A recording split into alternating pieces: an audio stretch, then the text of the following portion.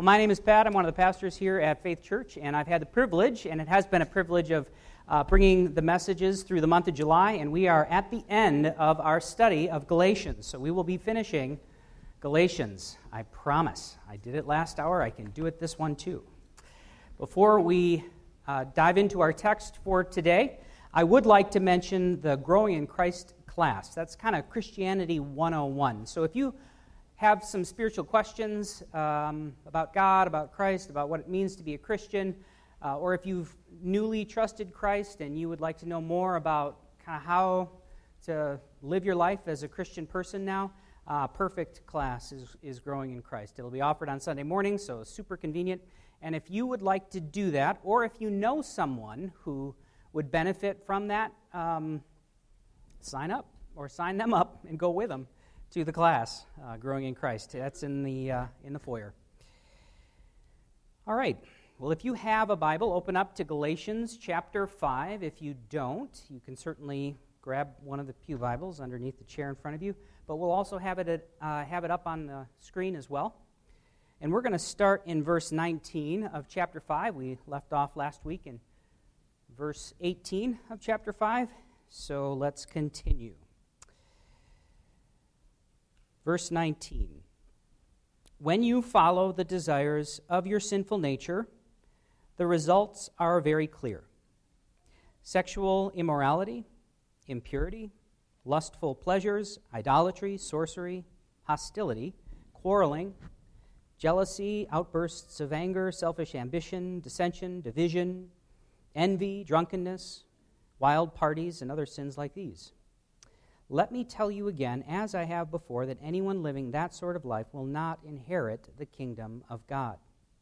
But the Holy Spirit produces this kind of fruit in our lives: love, joy, peace, patience, kindness, goodness, faithfulness, gentleness, and self-control.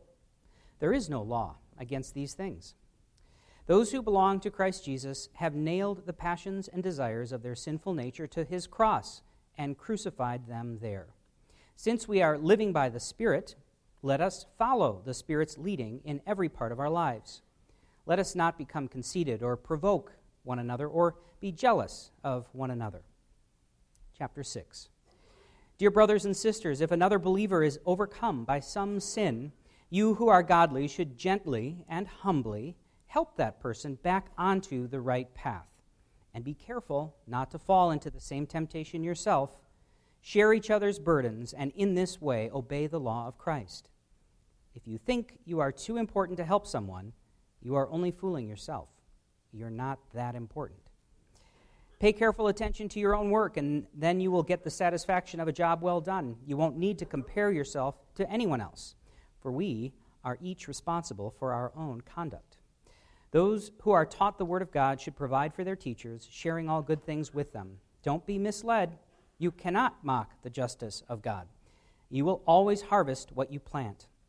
Those who live only to satisfy their own sinful nature will harvest decay and death from that sinful nature. But those who live to please the Spirit will harvest everlasting life from the Spirit.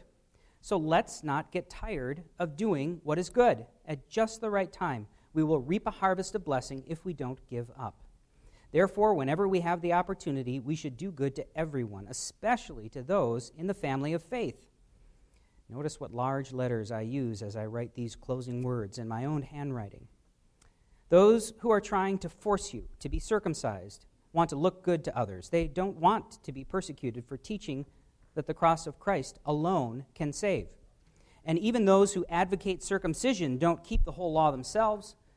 They only want you to be circumcised so they can boast about it and claim you as their disciples. As for me, may I never boast about anything except the cross of our Lord Jesus Christ. Because of that cross, my interest in the world has been crucified, and the world's interest in me has also died. It doesn't matter whether we have been circumcised or not. What counts is whether we've been transformed into a new creation. May God's peace and mercy be upon all who live by this principle. They are the new people of God. From now on, don't let anyone trouble me with these things, for I bear on my body the scars that show I belong to Jesus. Dear brothers and sisters, May the grace of our Lord Jesus Christ be with you and your spirit. Amen. Well, let's continue in prayer. Join me. Father, we're preparing to conclude our study of your word in this book of Galatians. And I just ask as we finish this that we can finish it well, that what we end with can help us continue to make sense of everything that we've read thus far in the book, everything we've studied. And not just that we would gain knowledge, but that it would actually help us to live lives that honor you, that you are glorified by the choice-making of our lives. And that starts with the deliberations of our heart, the way in which we think, the things we decide are true about the world, about you, about your word. So guide us in truth. You tell us that you are truth, and so we ask that you would guide us. Guide us in your truth today as we study your word. We all have one God. We're guided by one Spirit. And I pray, Lord, that you'd bring us to that truth, that we can affirm that you are honored and glorified through the teaching of your word today. And we pray these things in your name. Amen. Okay, well, I know that not everybody made every week of this series. It's summertime. People love to travel in summertime, and I'm no exception to that. So chances are you missed at least 1 week. So I wanted to review some of the takeaways from some of the weeks, and then I want to talk about the context of Galatians, because we're going to need that as we head into the latter part of chapter 5. So a review of some of the takeaways. We had a few each week, and I just picked one of them from each of our weeks. The first one out of week 1 was you are saved to serve, not to sit. So if you are a believer, a follower of Jesus Christ, there should be a normal part of your life that is focused on investing in building the kingdom of God. Said another way, you should be serving somewhere in Christian ministry. You should be helping the church or a Christian ministry somewhere. That should be happening in your life, even in a small way. So if there is nothing you can identify in your life where you're kind of giving back to the body of Christ, that's something that the Word of God would encourage you, move away from sitting and move into serving. Week 2, we talked about the fear of people being a dangerous trap. So trusting in the Lord rather than trusting in the approval of people. Paul talked about that in the book earlier, chapter 2, when Peter was afraid of the gang that we're going to call the varsity team. We've called them the varsity team throughout this series. Paul called them the circumcision group, this group of super-duper rule keepers. Those guys, they intimidated Peter. They intimidated Barnabas. And so because of the fear that those men had of this group, they changed their direction. They changed what they were teaching. They changed worse. They changed how they were living.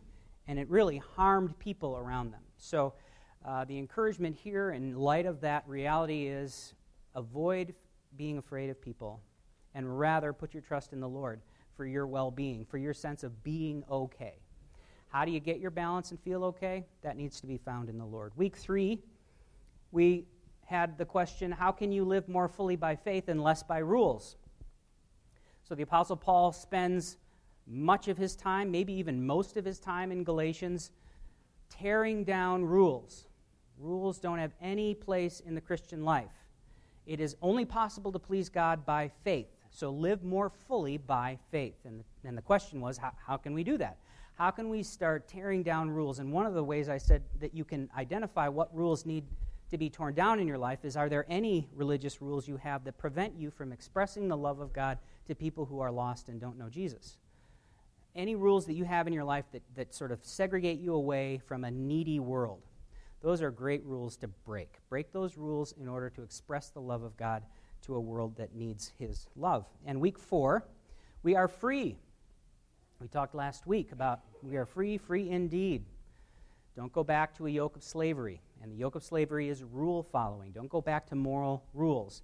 So we are free to love. We are also free to sin. Why are we free to sin? Because, as Romans 8:1 tells us, there's no condemnation for those who are in Christ Jesus. He spends much of Galatians driving home the point. You are not saved by being good. You are saved because of faith in Jesus Christ. You don't stay saved because you're good. You stay saved because of faith in Jesus Christ. So from first to last, it's faith. It's all driven by faith. So we are free to love, but we are unfortunately also free to sin, which brings us to our study this morning. So you have 3 blanks, I think, on your first stop on our outline. The back of your bulletin is an outline. If you have something to write with, then you'll probably get more out of your outline. If not, I hope you have a photographic memory. The first blank there is context. We're going to be talking about inheriting the kingdom of God. And to start that study, we need context. The second blank is context. And for some of you who are prophetic, what's the third blank? It's context, right? So it's context, context, context, context. So if you and I want to come away from the Word of God with some kind of teaching that we can have confidence in, we need to make sure that whatever we're walking away from Scripture with is grounded in context. And when we get into verses 19 and following, especially in 21 of this chapter 5, we need to be anchored in the context, the verses that surround the passage we're studying, the chapters that surround, and the book that surrounds the teaching. Because we can have confidence that we're getting something true from the Word of God if we're able to follow some basic interpretational rules like context. So, with context, let's review. Paul wrote the book of Galatians. Who did he write it to? What group of people did he write it to? People who had to be convinced of the truth claims of Jesus Christ? People who were pre-believers? Or did he write it to church-going Christians? Church-going Christians, right? If you were here for that, we talked about that on week 1. So it's important, again, context. Who's he writing to? Who's his audience? What are the assumptions about who he's writing to? So he's writing to a group of believers, believing people. Then why was he writing this book? Because he didn't have anything else to do? No, he was a busy man. He was doing all kinds of things. No, there was a problem, wasn't there, in these churches in Galatia. And he was so troubled by the problem in these churches that he had to write a letter to all of them. And that's the book of Galatians, the first book that he wrote that we have a record of. And what did he write? What was the trouble? If you remember, we talked on week 1, week 2, and week 3, that the gospel was getting distorted.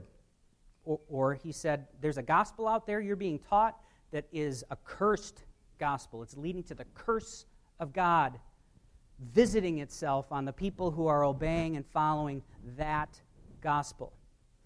And what was the distortion? And you remember it was being conveyed by who we've called the varsity team, these superstar Christians who are the smartest guys in the room, and they're convincing everyone that you need to be good and believe in Jesus. Believe in Jesus and be good, and you're going to be set. Make sure you follow all the right rules. Important, really important for this group of guys to have circumcision as the leader of the first place in those rules. The distortion was that you need to add good works to faith in order for that faith to save you. That you have to add good works to your faith in order for that faith to save you. That having faith in Jesus isn't enough. That was the distortion of the gospel. So Paul writes this entire letter to change the teaching back to what he started with, which is it's just faith. It's all by faith. There's no good thing you can do to secure your salvation, either to get it or to keep it. Good works, rule following, that's not part of bringing pleasure to God. 2 verses that talk about Paul's concern about this distortion of the gospel. Verse 16 of chapter 2, yet we know that a person is made right with God by faith in Jesus Christ, not by obeying the law. And we have believed in Christ Jesus so that we might be made right with God because of our faith in Christ, not because we have obeyed the law, moral rule keeping. For no one will ever be made right with God by obeying the law. He also says in Galatians 3:3, how foolish can you be? After starting your Christian lives in the Spirit, why are you now trying to become perfect by your own human effort? Again, 2 verses that help determine the direction of all of Paul's teaching. So context, context, context. He's writing to believers to correct a distortion in the gospel. The distortion in the gospel is you have to add good works to faith in order for faith to be saving faith. And that brings us to the point on last week's outline, which is the next point on your outline. What we follow determines what we produce. What we follow determines what we produce. Let's look at verse 19 now in our text for today. When you follow the desires of your sinful nature, the results are very clear. Sexual immorality, impurity, lustful pleasures, idolatry, sorcery, hostility, quarreling, jealousy, outbursts of anger, selfish ambition, dissension, division, envy, drunkenness, wild parties, other sins like these. Let me tell you again, as I have before, that anyone living that sort of life will not inherit the kingdom of God. But the Holy Spirit produces this kind of fruit in our lives: love, joy, peace, patience, kindness, goodness, faithfulness, gentleness, and self-control. There is no law against these things. So Paul brings an agricultural metaphor into his teaching, and he talks about fruit-bearing. The first person that we know of who talked about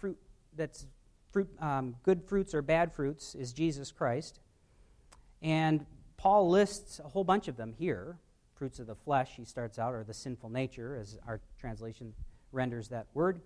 So all kinds of sins, but it's interesting that he says this isn't an exhaustive list. These are sort of sins, these sins, and then sins like these are all going to keep you from inheriting the kingdom of God. And the phrase living that kind of life in the Greek, the idea there is a habitual practice.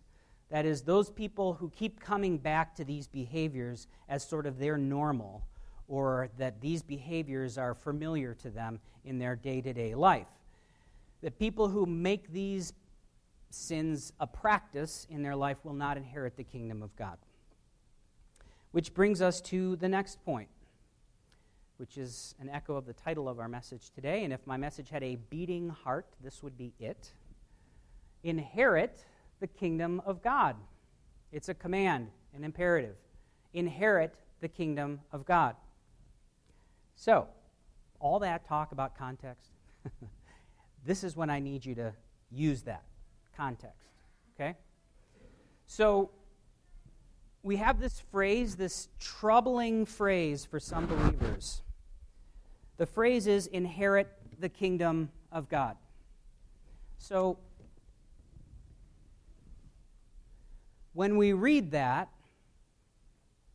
it's troubling because it seems like inheriting the kingdom of God may mean this: being saved from the penalty of hell. In fact, varsity team members insist that that's how this phrase should be interpreted. That inheriting the kingdom of God is the same as saying being saved from hell. So I need you to think with me. If you've spent any time in Galatians with us, what has Paul done in chapter 2, in chapter 3, in chapter 4, in chapter 5? What is the point he's trying to make? Why did he write the letter? He wrote the letter to disabuse the Christians in Galatia of their notion that rule-keeping was part of the Christian life. That he wanted them to identify that the rules that you were keeping were fulfilled in Jesus Christ, so you don't need rules anymore. When the varsity team members among us read that list of fruits of the flesh, they say to themselves, rightly, oh, those are all naughty behaviors. Those are all bad. And I don't do those sins, at least not the really bad ones, whatever that is. Those are all outside the rules. Those are lawless behaviors. And what Paul describes as fruits of the Spirit are all good behaviors, right? Those are all inside the line. And so what Paul is teaching is that we need to live our lives inside the lines and make sure that we don't do those bad things that are outside the lines, or you'll go to hell. Really? So what Paul was teaching in chapters 2, 3, and 4, and 5 is that he wants us to destroy the hold of religious rules in our lives. And then we get to this verse, and he says, oh, and by the way, if you don't keep the rules, you go to hell. What? Really? That's what he said? Well, the varsity team would have you believe that. And if you remember last week, the varsity team used Paul when it helped them, and then they attacked Paul when it didn't. So this is an example of the varsity team using Paul. See, Paul said it. It's right here in black and white. They're using Paul to make their point, to make you a slave to their rules. If we insist that inheriting the kingdom of God means rule keeping, that don't do those naughty things, those sexual immorality, that's bad. Wild parties, that's a sanitized translation. The Greek is much more graphic about what types of wild parties those are. Okay, sorcery, idolatry, those are bad things. Those are bad things. If we insist that inheriting the kingdom of God means being saved from hell, I would ask you, how much sin is too much sin? So the phrase in the Greek says, those who practice this type of sin, those who make it a habit, will not inherit the kingdom of God. And if it means being saved from hell, then I'm going to go to hell if I make a practice of doing these sins and others like them. Unfortunately, he didn't list all of them. So I don't know what those ones are. So that should create you should be disturbed, right? If inheriting the kingdom of God means that you're saved from hell. Okay? So, and varsity team members are perfect for this. Paul would have been perfect for this. When Paul starts his list with sexual immorality, well, I don't do that, right? And then impurity and lustful pleasures. Oh, I don't do that, right? Varsity team members, they're real churchy, right? They clean up real good. How about outbursts of anger? Varsity team members. How about envy? How about jealousy? How about divisiveness and dissension? How about quarreling and starting fights? You do that? Ever? Maybe. Good, because 1 John says, if we claim that we don't have sin, the truth isn't in us. So fess up, varsity team members. Okay, fine. I am jealous sometimes, and I do envy sometimes. Okay, great. Well, if inherit the kingdom of God means saved from hell, then how much is too much? Well, I just do it once in a while. Okay, great. How much is once in a while? I hope you're right. I hope that your definition of what's okay matches God's definition of what's okay, right? Because you are doing that stuff. You are. Please nod your head. Yep, I do that stuff. I do that stuff. I do that stuff. Right, okay, so you do that stuff. Now we're stuck. Now any limit that we decide, well, how much sexual immorality is too much? How much will send me to hell? And how much will keep me in the kingdom of God? How much? It's an arbitrary limit. Who says you're right? How do you even know? Well, I don't know. I don't know how you know that this is okay. How many mulligans do you get? I get this many. I'm sure of it. Right? We get into some real trouble if we decide that inheriting the kingdom of God means being saved from hell. We're stuck. What happened to the gospel of grace? What happened to being free? Christ came to obliterate this. He fulfilled the law and the requirements of the law. And Paul spent his entire letter telling us to get rid of rules. So it can't mean saved from hell, can it? I'd love it if you were shaking your heads with me. It can't mean that, Pat. It can't mean that. Because then we'd have to flush chapter 2, 3, 4, and 5, right? We'd have to get rid of them all. And I'm not just talking about getting rid of verses. I'm talking about getting rid of whole chapters of this book. We'd have to get rid of them if this means this. And it turns everything that Paul's been arguing on its head. No. Inheriting the kingdom of God can't mean being saved from hell. Because what Paul is listing here are behaviors. And being good doesn't rescue you from hell, does it? No, not ever. Paul said it earlier. We even touched on it today. Doesn't matter how good you are. That will never rescue you from hell. So inheriting the kingdom of God can't mean being saved from hell. So the right question is, what does it mean? Because it is a troubling phrase. Because it seems like if I do bad things, I won't inherit the kingdom of God. That is the right question to ask. So let's be clear. As you leave today, your understanding of inheriting the kingdom of God and what that means can transform your Christian life. Because the varsity team members among us want to capture you and make you a slave, among other things, to fear. The fear that comes with not knowing how much is too much. That's a fear-based Christianity. That if I sin too much, I'll end up in danger of hell. That's the effect of the teaching of varsity team members. It makes you a captive to their rule keeping. That's dangerous. So inheriting the kingdom of God, it transformed my life as a Christian person. I went into Moody Bible Institute as a varsity team member, card carrying. I believed the distorted gospel, the gospel that comes with a curse. That's the gospel I believed as a Christian kid. I'd read a book by a really smart person who has a seminary and a radio program and a TV program, and he's written commentaries on the entire Bible. And he wrote this book, and I read in this book that if I have real faith, if I have saving faith, then I will make Jesus not just my Savior, he'll be my Lord. Jesus will not just be enough to save me, he'll be my Lord. How do I make sure that Jesus is my Lord? By obeying him, by doing everything that he says, by submitting to all of the requirements of being good. And that alone is saving faith. I believed that. When I was evangelizing my friends, I told them that. I remember I was in high school. I was having a conversation. A friend of mine I was evangelizing grew up as a Lutheran. And once he got this in his head, what I was saying to him, the cursed gospel, he said, so if I want to trust Christ, I can't just believe in Jesus.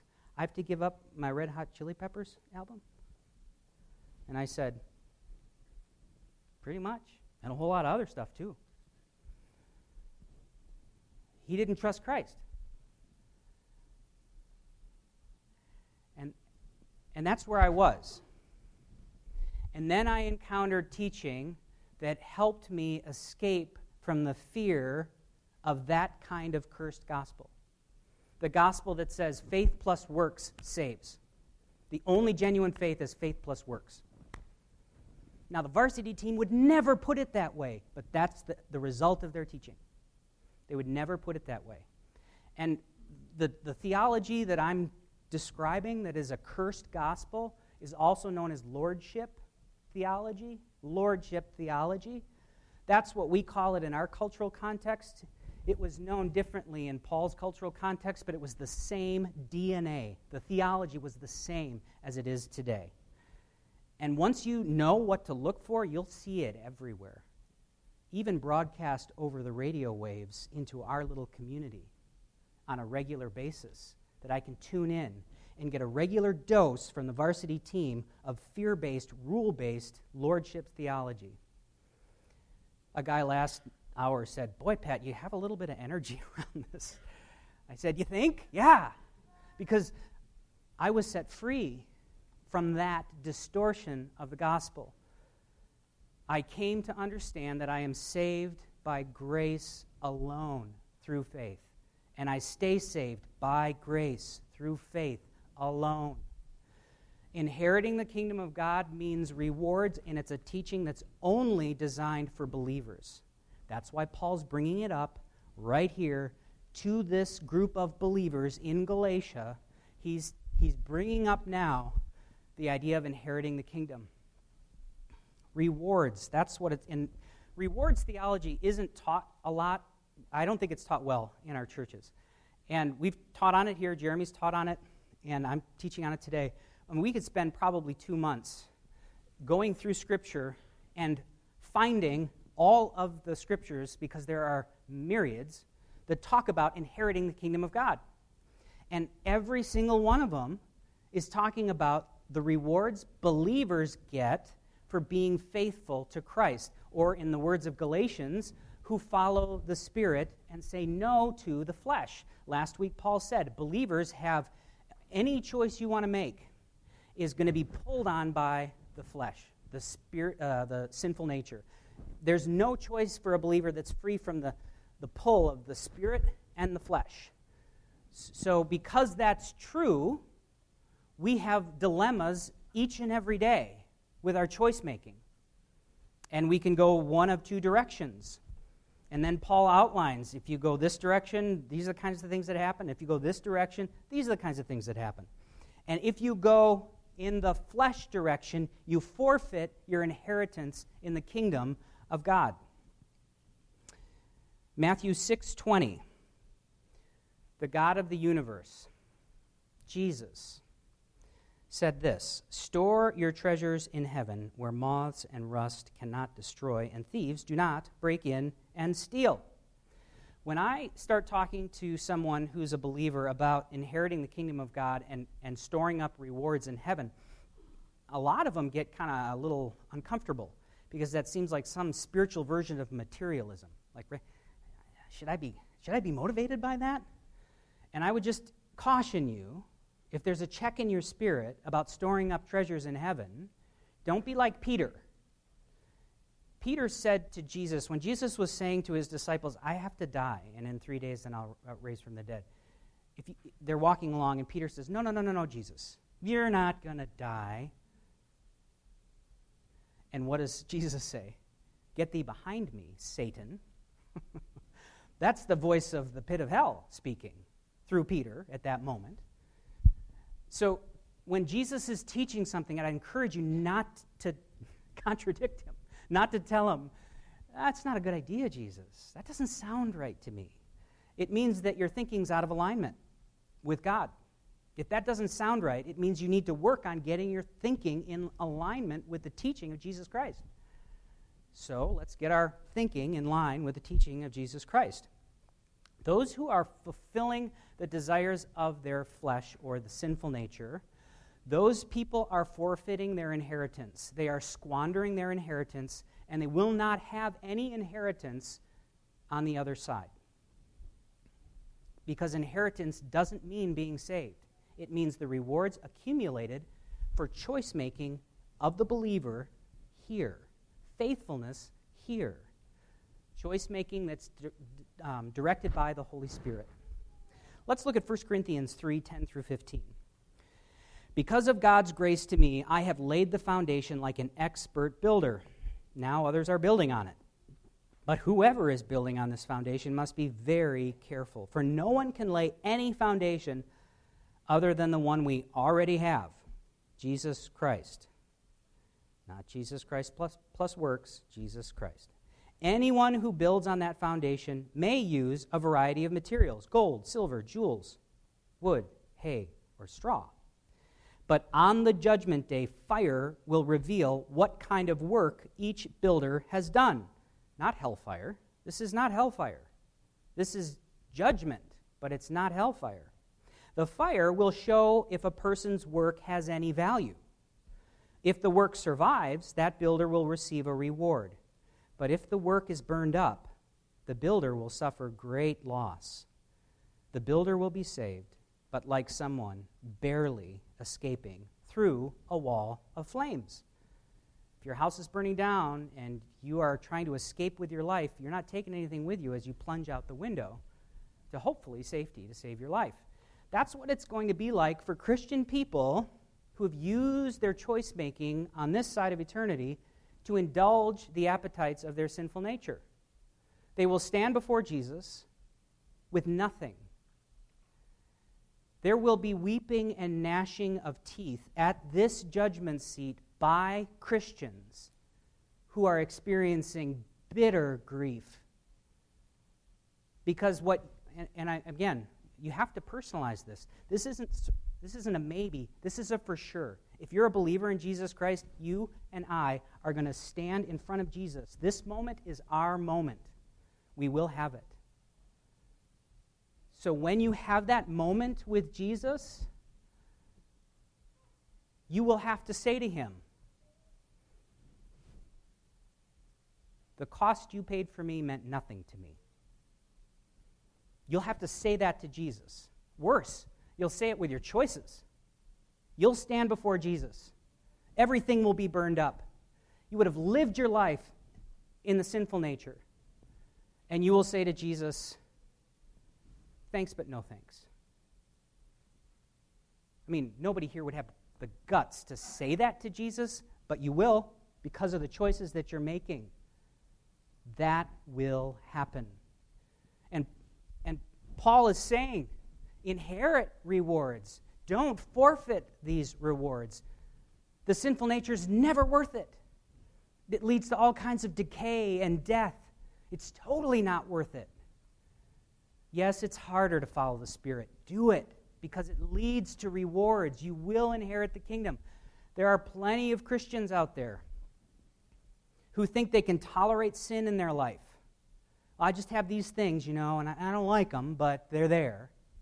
If you're making a practice out of sins like these, you're forfeiting your inheritance.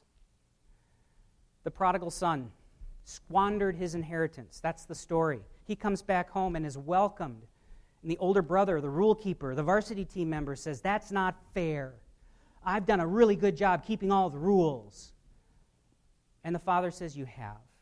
And then he says this phrase, and everything I have is yours. There is inheritance for you, older brother, that is not there for the younger brother. He has a seat at the table. He's back home. We're having a party. But he doesn't have anything. There's no inheritance for him.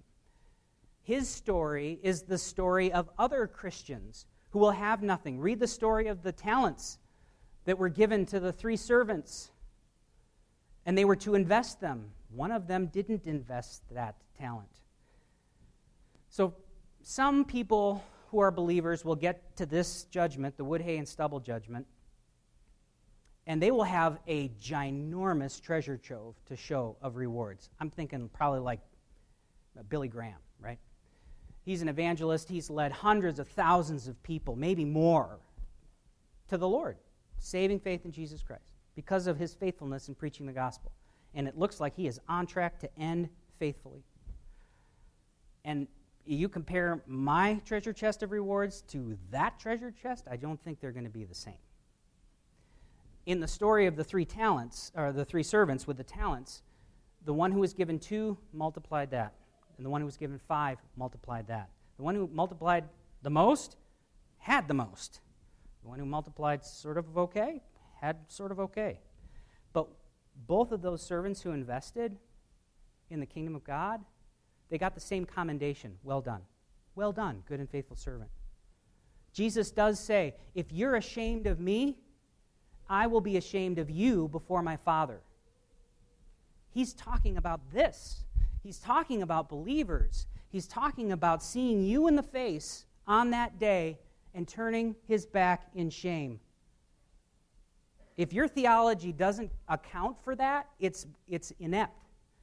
You're missing something very big because there's a big surprise waiting for you. If you think you can make it through this life as a believer, skate in on your salvation, and have everything be okay, you're not going to hell, but it's not going to be okay. It's not going to be okay. This is a crucial doctrine to help you separate the cursed gospel from the real gospel. You're saved not by works, by faith alone. But your works matter. That's what James 2 is teaching. And all kinds of other passages that we could talk to you about. It's about inheritance. It's about rewards. Paul keeps using this phrase, inherit the kingdom. 1 Corinthians 6, 9 and 10. Don't you realize that those who do wrong will not inherit the kingdom of God? Don't fool yourselves. Those who indulge in sexual sin, or who worship idols, or commit adultery, or are male prostitutes, or practice homosexuality, or are thieves, or greedy people, or drunkards, or abusive, or cheat people, none of these will inherit the kingdom of God. there are many, I think probably even saved people, teachers, pastors, denominations that are about marriage equality. Gay marriage. And what they're teaching their people is that God is honored by same-sex unions. That God is honored by that He is pleased by that.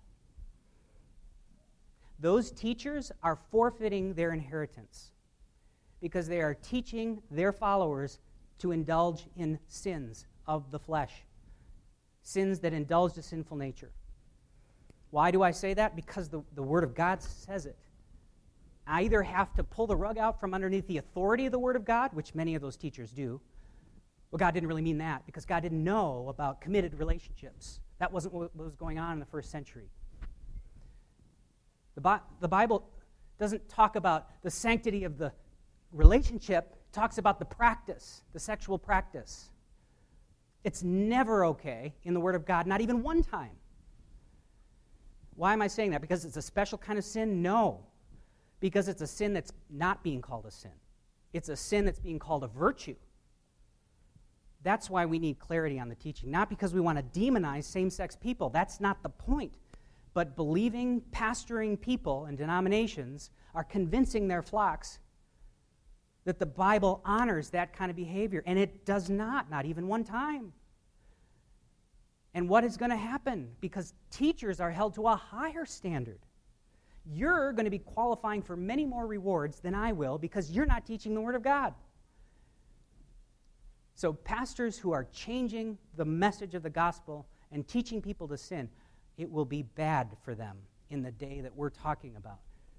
Bad for them. They may be saved, but it will be bad for them. It will be worse for them than the people they're teaching. Ephesians 5:5. You can be sure that no immoral, impure, or greedy person will inherit the kingdom of Christ and of God. For a greedy person is an idolater, worshiping the things of this world.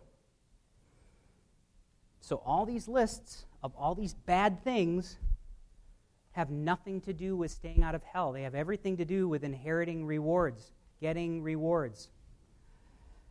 Hebrews 6:12 says, "Then you will not become spiritually dull and indifferent. Instead, you will follow the example of those who are going to inherit God's promises because of their faith." And what's the next word? Endurance. Because they didn't give up, because they didn't punch their card, because they didn't say, "I've had enough. This whole flesh-spirit thing's too much. I'm giving in, giving up." You get rewards when you last. Revelation 21:7, "All who are victorious will inherit all these blessings, and I will be their God, and they will be my children." So again, inheriting the kingdom of God. I hope you can leave today with the assurance that that's talking to believers about rewards, not trying to save you from hell by being good. Okay? Next blank on your outline, fruits of the Spirit. So it's our job to follow the Spirit. It's His job to produce the fruit. That's what Jesus taught. John 15:5, Jesus says, "Yes, I am the vine, you are the branches. Those who remain in me and I in them will produce much fruit." Another translation would say, "Abide. Those who abide in me and I abide in them." And then he says, "For apart from me, you can do nothing." Because there aren't more than two choices. You're either indulging the sinful nature or you're following the Spirit. There's no middle ground. So apart from Christ, there is nothing. Abiding in Christ means spending much time in relationship with Jesus. The sermon discussion questions, which are online on our website under the Sunday morning tab, and they're also on our welcome desk, gets into the implications of a relationship with Jesus that's based on love and not fear. It talks more about that, and if you'd like to reflect more deeply on the implications of being free from condemnation, then the only motivation that's really left for you, if you are convinced there's nothing you can do once you believe Jesus to lose your salvation, then fear is not a motivator for you. You're not afraid of going to hell because you become convinced it's impossible. So the relationship that you have with Jesus is based on love, not on fear, unless you count the fear of having no inheritance because you've indulged a sinful nature your whole life as a believer. That concerned Paul. You can read it in some of the other letters. He said, I hope I haven't worked this hard for nothing. I hope I can finish the race well. What's he talking about? Being saved? No, he's talking about inheritance. And he knows the bar is supremely high for him because he's an apostle. He's not just a pastor or a teacher. He's an apostle. His standard is super high. And so Paul is saying, I got to clear that bar. And I hope I do. I hope I've been faithful enough to inherit a full blessing from the Lord. And I believe that Scripture gives us every confidence that he did. John 15:7, but if you remain in me and my words remain in you, you may ask for anything you want, and it will be granted.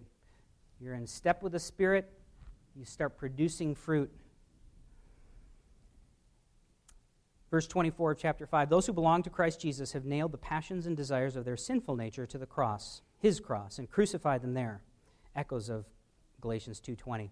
Since we are living by the Spirit, let us also follow the Spirit's leading in every part of our lives. Let us not, us, believers, let us not become conceited or provoke one another or be jealous of one another. Why? Because you'll go to hell? No, because those are fruits of the flesh. You'll forfeit your inheritance. Invite the Spirit into every area of your choice-making to secure your inheritance. What you eat, what you drink, what you watch, what you wear, what you buy, how you speak, what you listen to, how you work, how you play, how you help, how you relate. The Spirit has guidance for you in each and every one of those areas of your life, and He's guiding you. He has a way for you to go. Will you yield to His direction in your life? Are you mulling over the words of your Savior, Jesus Christ? Are you spending time in the Word of God? Do you carry around an awareness of His presence in your life with you from your day-to-day choice-making? When you're growling at your kids, or screaming under the hood of your car, or being angry that somebody has a nicer thing than you, are you reflecting on the Spirit's voice in those moments, directing you a different way? Because He's there, and He's guiding you if you can listen.